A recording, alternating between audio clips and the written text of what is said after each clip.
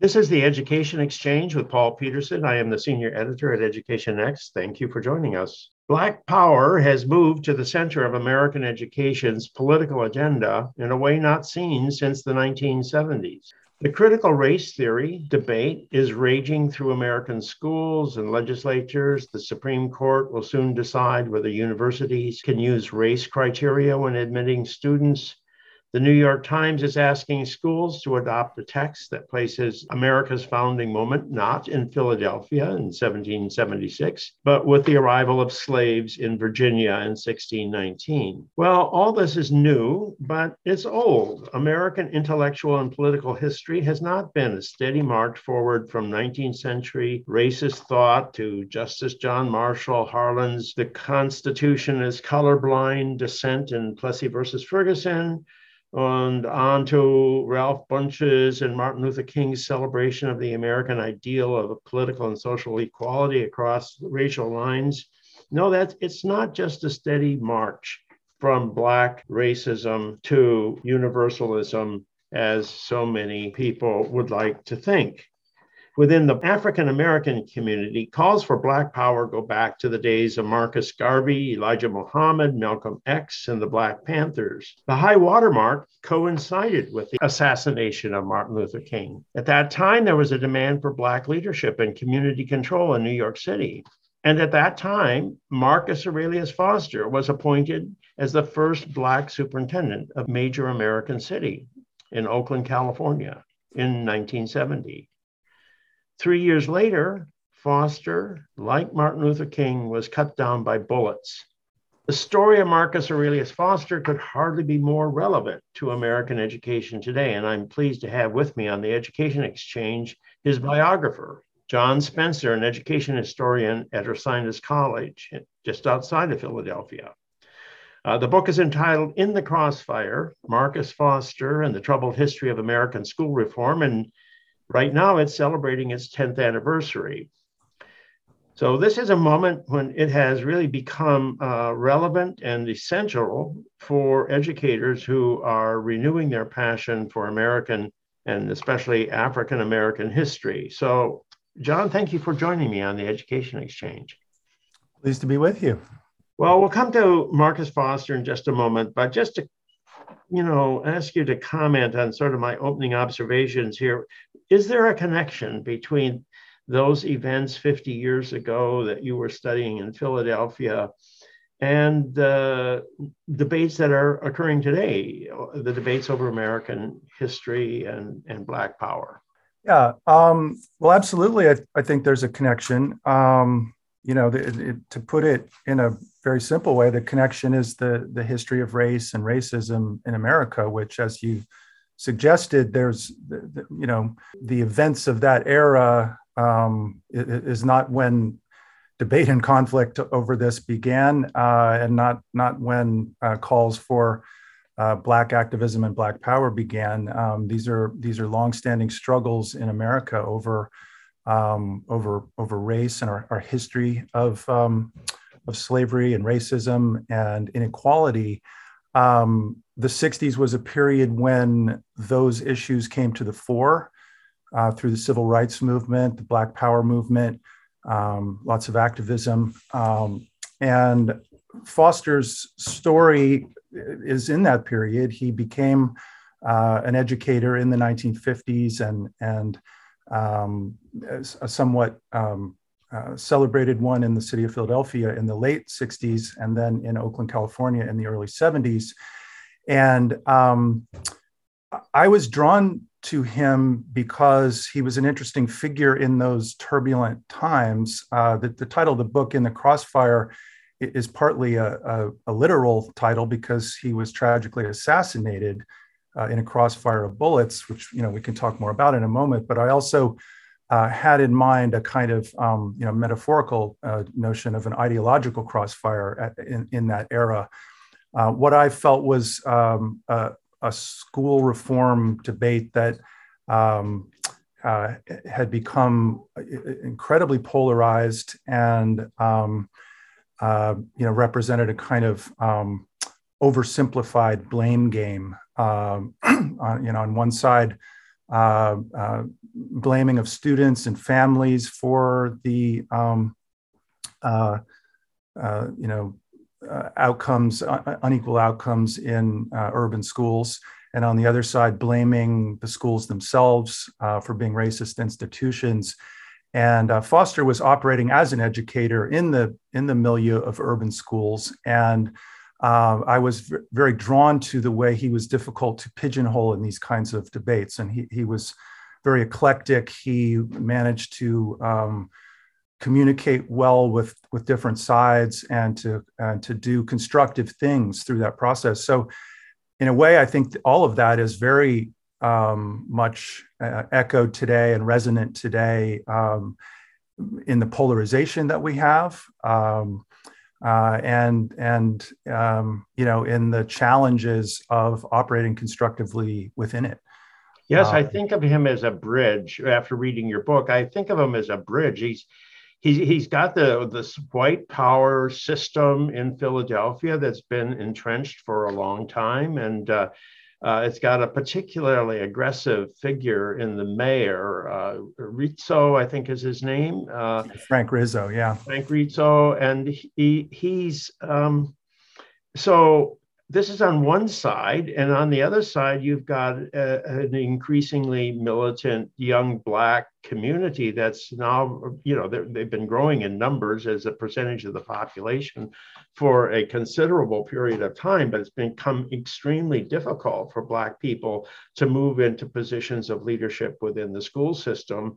White principals are everywhere, and this was true in New York City and in other places around the country. There was nothing special about Philadelphia in this regard, but so somebody's going to have to break through, and that somebody's got to be somewhere on both sides of this divide, and so that's a heck of a challenge to pull off. And so I think your book really does show that he's a heroic figure that's trying to build a bridge where the chasm is wide. Yeah, no, absolutely. And, I think that, I'm an historian, and, one thing that we often emphasize, among other things, is perspective. And it's obviously been a moment currently where many Americans are very concerned and upset about the level of acrimony and polarization and conflict in the society, and I certainly am as well. But it's, as you said in your intro, it's some of these things are not new. The period that Foster was operating in was a tremendously volatile moment, and arguably much more so than right now. And so it is interesting to look at what can be learned from such a moment. And indeed, his challenges were significant, because you had some very emotional and volatile conflicts happening in the cities at that time in particular. Yeah, absolutely. I was living on the south side of Chicago during that period, and I can tell you, I experienced the concerns that people on all sides had at that time. But let's talk about Marcus Foster. I'd love to go back to origins. Where does he come from?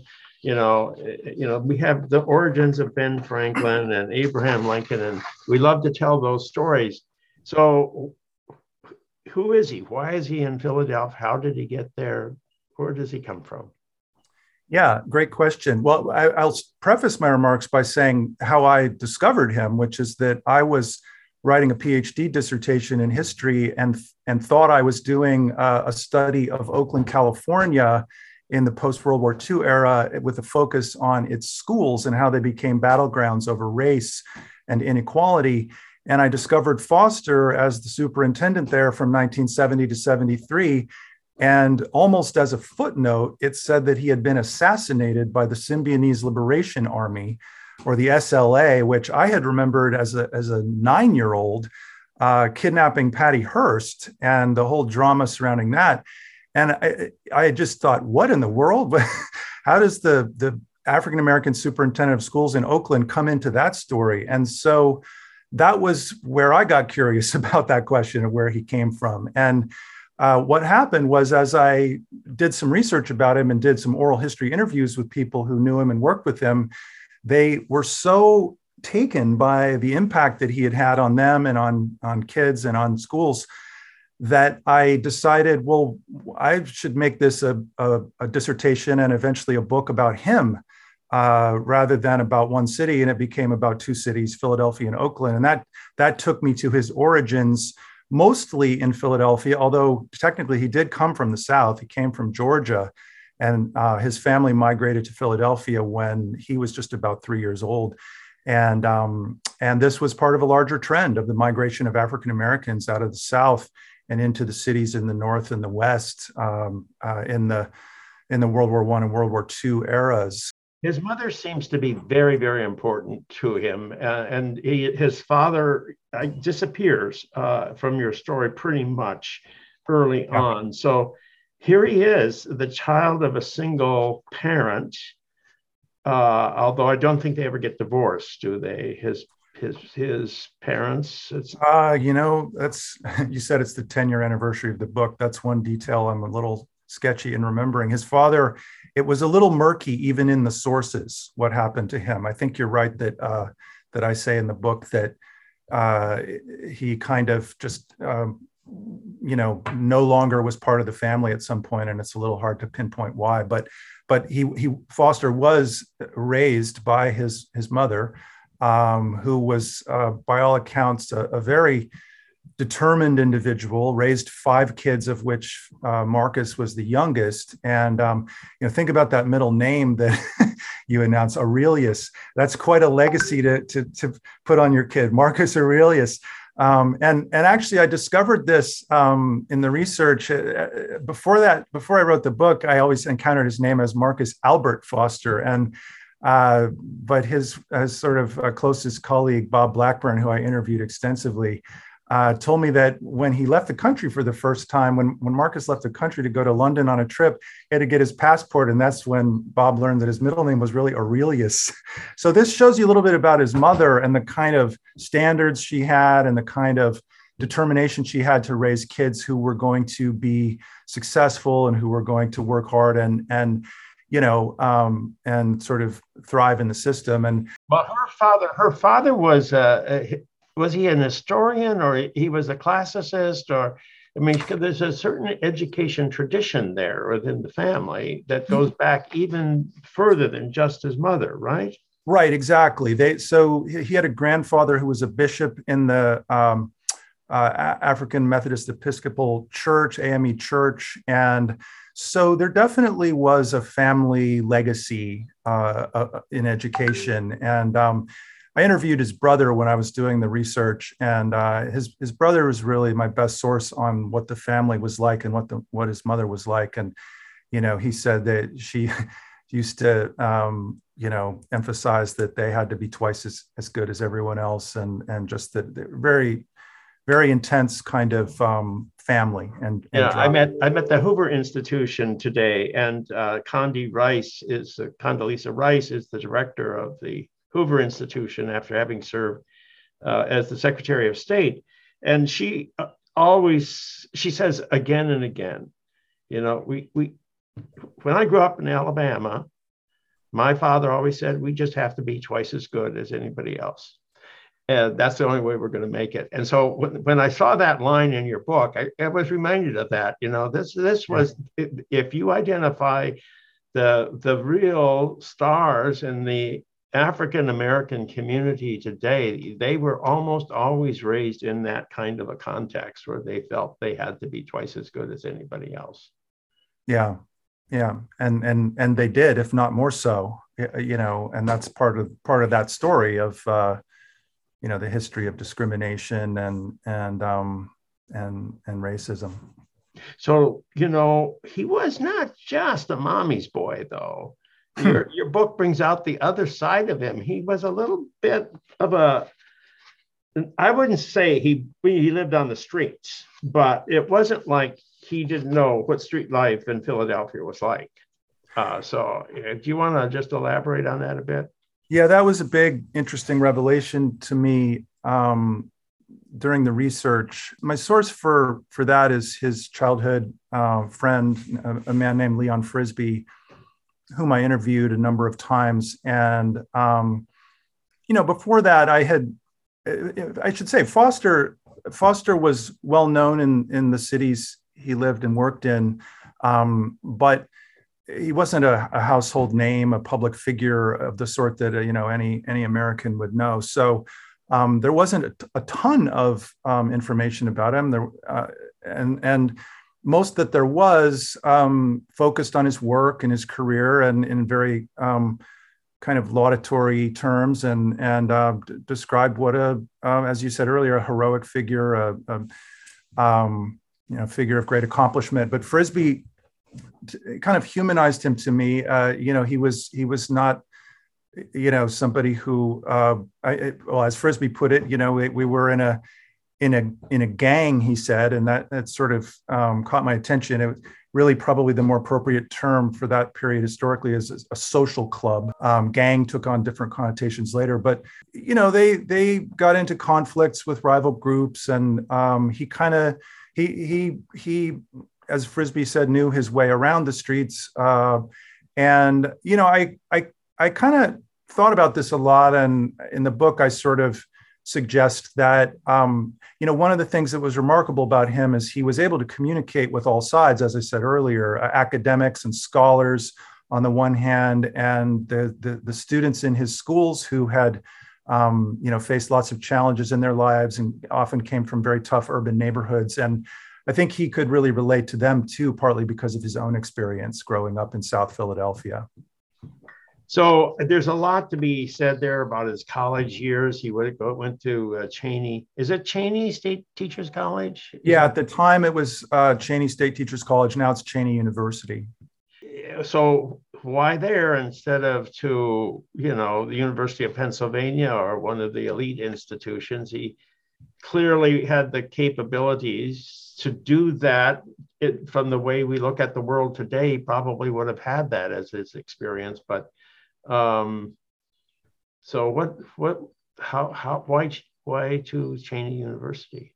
Well, that's an historically Black at the time college, now university, and that was the limitations that were placed on people like Foster through both economics and racism. Cheney was a place that he was able to afford to go in the end, because of a scholarship, I believe. And he was certainly bright enough and capable enough to go anywhere, as his later work showed. But those places weren't readily accessible to people like Marcus Foster. And that's a story that continues to this day in different ways. There's lots of debate and discussion about access to higher education, among other debates about education and race. So that's what was really available to him at the time. There's another side of that, and that is he seems to have gotten a pretty decent education nonetheless. And so the idea that the segregated school was necessarily a place which did not give you an opportunity to learn and to succeed. Sometimes we think of it that way, but it's more complex than that, wouldn't you say? Yeah, there's been some notable scholarship in recent years about this. I would emphasize that it's important not to romanticize this history and suggest that the movement for desegregation and the challenge to segregation was somehow ill-founded, and that Black students were always better off in segregated schools.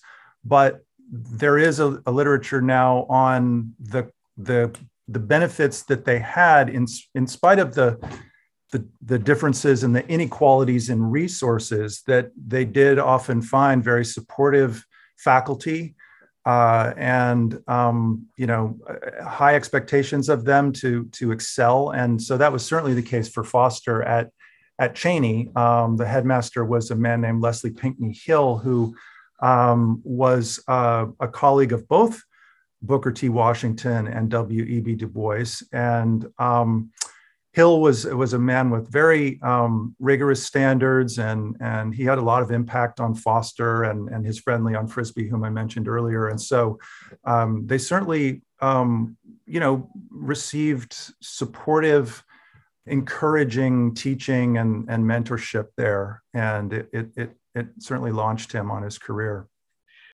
John, I think the moment when Foster had his greatest accomplishments was at Gratz High School, where he becomes the first Black principal. And I know he becomes superintendent later on in Oakland, but I think here at Gratz, he really has an impact. So, what are your thoughts on that? Yeah, so I actually agree in an important way. Foster was most well known in the early 70s as the superintendent in Oakland, California, as we discussed. And that was certainly his kind of the peak of his achievement in the field. But he was principal of Gratz High School in the late 60s in Philadelphia. And I would agree that in some ways, this is the pivotal moment for him in his career, because there he's on the ground in a school as the leader of a school.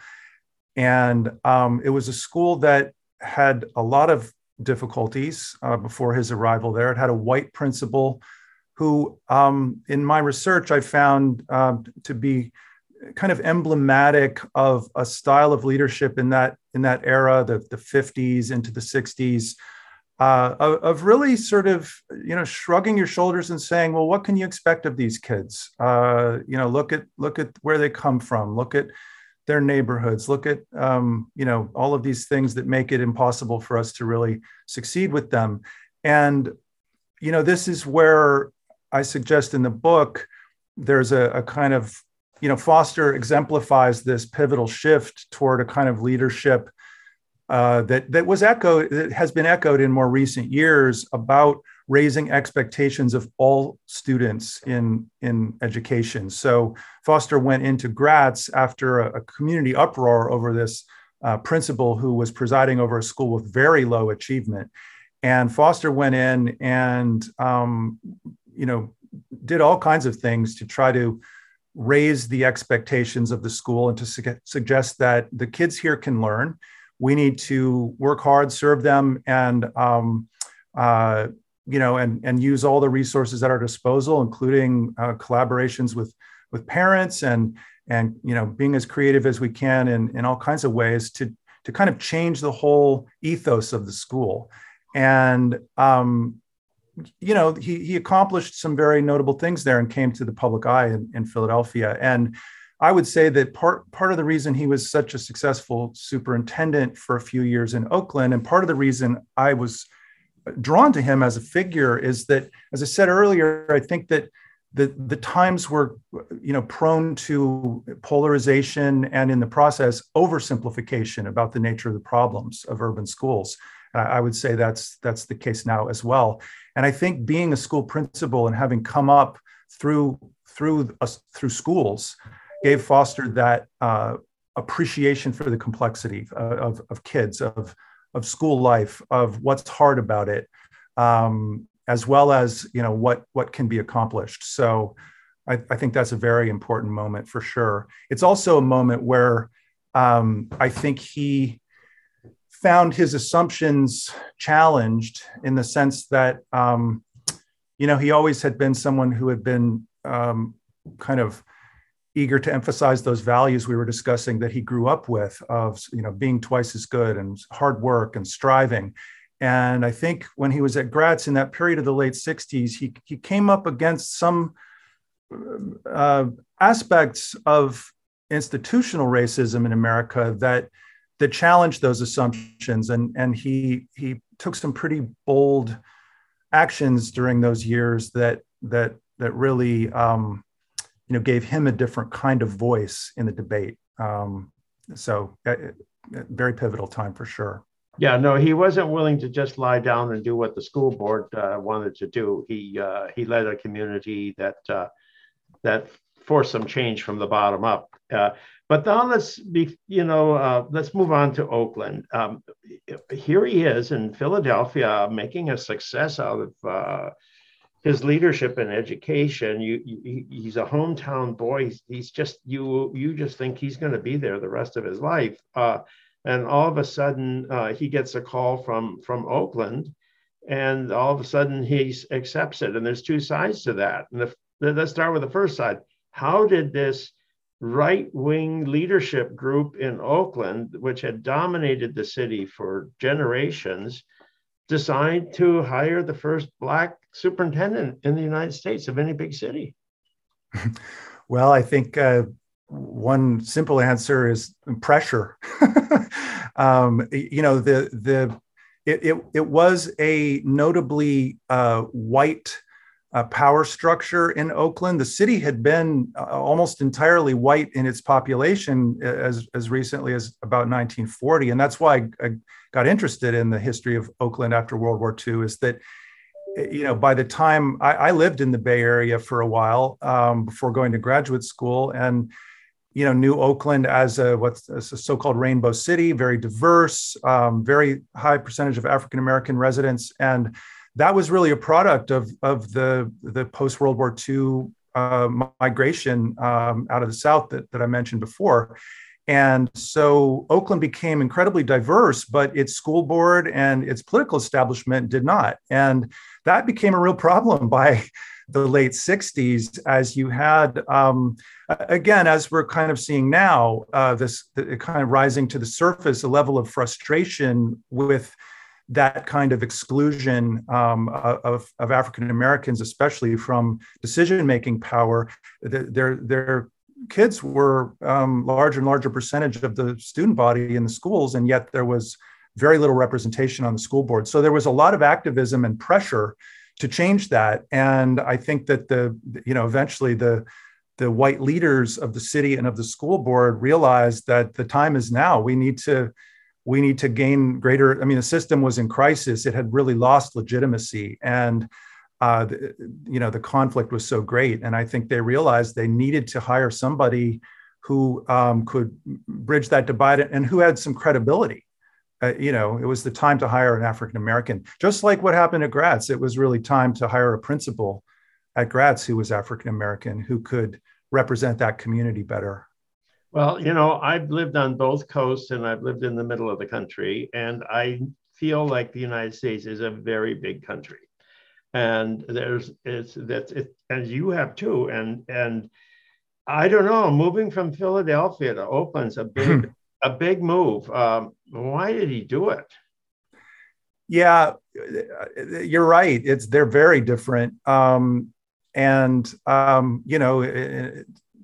To put it very succinctly, in one sense, Oakland is a lot smaller, and he felt, I think, that the educational problems there were actually more manageable. As much as the city was torn by conflict and over school politics, it was not as overwhelming a situation as the city of Philadelphia, which was a very large East Coast city by comparison, and the level of social turmoil in Philadelphia was even greater, arguably. And so, one thing that I think motivated him that he discussed and that Bob Blackburn talked to me about was this sense that, we've got these ideas about what needs to be done, things that he had done at Gratz. Oakland seems like a place, maybe we could do this on a system-wide level. Maybe we could change a whole school district rather than just a school. And that seemed more doable in Oakland than it did at the time in Philadelphia. And I think that was one factor. It was obviously a professional promotion. It was a chance to become a superintendent. And, there was some talk about interest in him becoming superintendent in Philadelphia, but the offer came from Oakland and he took it. Well, so as I look at his 3 years there, he has some, in your account, he has some successes with the state legislature. He gets some money even from Ronald Reagan, the governor. it's not like he is, he's able to unify the community. He's able to, at a time when, they were at loggerheads between the Black community and the white leadership, just like when he was principal, he's able to do some bridging there. But I don't see him having the same educational impact in Oakland that he had when he was principal. So there's two sides to my question there, my comments. Yeah. Well, yeah, I mean, really what it is it's the challenge of what often is called scaling up or promoting reform on a system-wide scale rather than just at a particular school. And there are stories of exemplary schools that have energetic and effective leadership in the principal's office. Foster had certainly been a great example of that in his schools in the 60s. It's another level of challenge to take a whole school district. I mean, when you were talking about cities like Philadelphia and Oakland, even though Oakland was a lot smaller than Philadelphia, it's a good-sized school district with, at that time, about 90 schools in it, and that's a big system to make an impact on. I would say you're right in a sense. The impact was felt more directly in Gratz High School by the people whom he was serving there than it was perhaps at some of the or many of the schools in Oakland, where his presence was not a daily presence of that sort. But I would suggest that his leadership in Oakland did have a really powerful effect while he was there in more intangible ways. There's a quotation in my book at the end of the final chapter about Oakland from his close colleague Bob Blackburn that is, really sort of frames it in terms of the kind of hope that he gave people. There was such a sense of hopelessness about urban education, about the depth of the problems. And Foster spearheaded this process of civic engagement where he got all kinds of people involved from all walks of life in the schools, business leaders and parents and students and other people in the community. And he got a lot of them involved, and it was just a kind of a constructive, hopeful feeling that, hey, we can really improve the schools in our city. And Blackburn kind of said the assassination was so tragic in that sense, is that there was this great momentum and this feeling of momentum, and it got stifled there by the leader was killed. And it raises an interesting question about leadership. Foster wrestled with this, and I get this question a lot about the book is, well, how do you, can you train people to be effective like this as a leader? And it's a difficult question because to some extent, it's a larger question. Can big city school systems ever become effective, or do we need to move to a different model, which, community control was the model that was articulated in New York City. Today, I see the charter school, the decentralization, giving parents choice as a new form of citizen participation, a different definition of it. And isn't that the message that your book leads to? Is that really that big city system really can't move forward? It is hopeless. Well, I don't know if I would say that's. In fact, I would say that's. I didn't intend that to be a message of the book. Certainly, people could debate whether that's the case. I would say that a big theme of my book is that is this tension between what schools and school systems can and can't accomplish. As I said, I'm an historian, and one of the big themes in the history of history of education is America's tendency to put everything on the schools, to expect schools to, solve all our problems. And, it goes back to Horace Mann, one of the founders of public education in the 19th century, calling schools the great equalizer. And there's a lot of imagery about public education being the ticket to people's success and being the engine of social mobility. And, one of the lessons in my book is that, and much scholarship in history of education, is that that's expecting too much of schools because they're embedded in the larger society. So if urban school systems are having problems, it's partly because cities have problems, and schools aren't separate from that. There's economic problems that people have in cities, and so that leads to educational disadvantages that they have, and the schools can't just kind of level the playing field easily by waving a wand, whether it's a particular school and a principal, or whether it's a system and a superintendent. They're operating within that context where there are constraints on what they probably can truly achieve, whether it's a big system or smaller schools or what. So I in that sense, I think the problem's even deeper than people realize. But I would agree that, at their best, charter schools and other kinds of innovations of that sort can empower leadership like Foster, people like that, to be creative and to be energetic in creating something that works and that energizes people. Yeah, so Howard Fuller sort of came to that conclusion after becoming superintendent and he was in the Black Power movement, right? And he becomes superintendent in Milwaukee and thinks he can change it, and he can't. And he's already toying with this idea of vouchers and choice, and becomes very supportive of the charter school movement. So he's in many ways, just behind Marcus Foster, but he moves in a slightly different direction. And as you say, it's an open debate as to whether or not this is the way out of what I agree is a really difficult challenge. But he's shot by whatever this outfit is, the SLA, the Symbionese, this Liberation Army, this radical left-wing organization trying to make a name for itself, later does by kidnapping Patty Hearst. Isn't that also a metaphor that one of the challenges of the African-American community is the danger of being hijacked by the left for its own purposes? Well, I'm not sure I'd put it quite that way. I do agree that the SLA was a very toxic kind of force, and it proved deadly for Foster, and it was certainly nothing to emulate as a political organization. I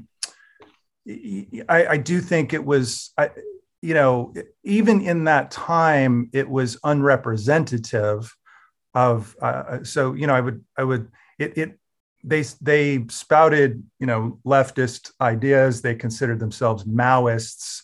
I would hesitate to, sort of say that they were typical of what we might call the left at that time. So, yeah, I think it's possible to exaggerate that a bit, but certainly, that was Foster was, as we said earlier, worked hard to kind of chart a course in between extremes, and to kind of involve all kinds of people in the process, and that usually involved, people of different beliefs and views, and so he couldn't afford as a leader to side, with people on one extreme or the other, and the SLA was certainly quite extreme. I mean, a really nutty kind of version of that, sensational in that sense. Well, I'm glad you discovered that Foster's name is Marcus Aurelius Foster, because that does sort of tell you something about his lineage and about the aspirations of where he comes from, and which probably somehow are internalized within him, and he does become this significant figure, which we haven't really paid sufficient attention to, and we're all grateful to you, John, for for your book, In the Crossfire, for really highlighting all of what he tells us, what he has to say to us. So thank you very much for joining me on the Education Exchange. Thank you. It's been my pleasure. I've been speaking with John Spencer, professor at Ursinus College and author of the book In the Crossfire, Marcus Foster and the Troubled History of American School Reform. I am Paul Peterson. This is the Education Exchange. Please join me every Monday at noon when our weekly podcast is released on the Education Next website.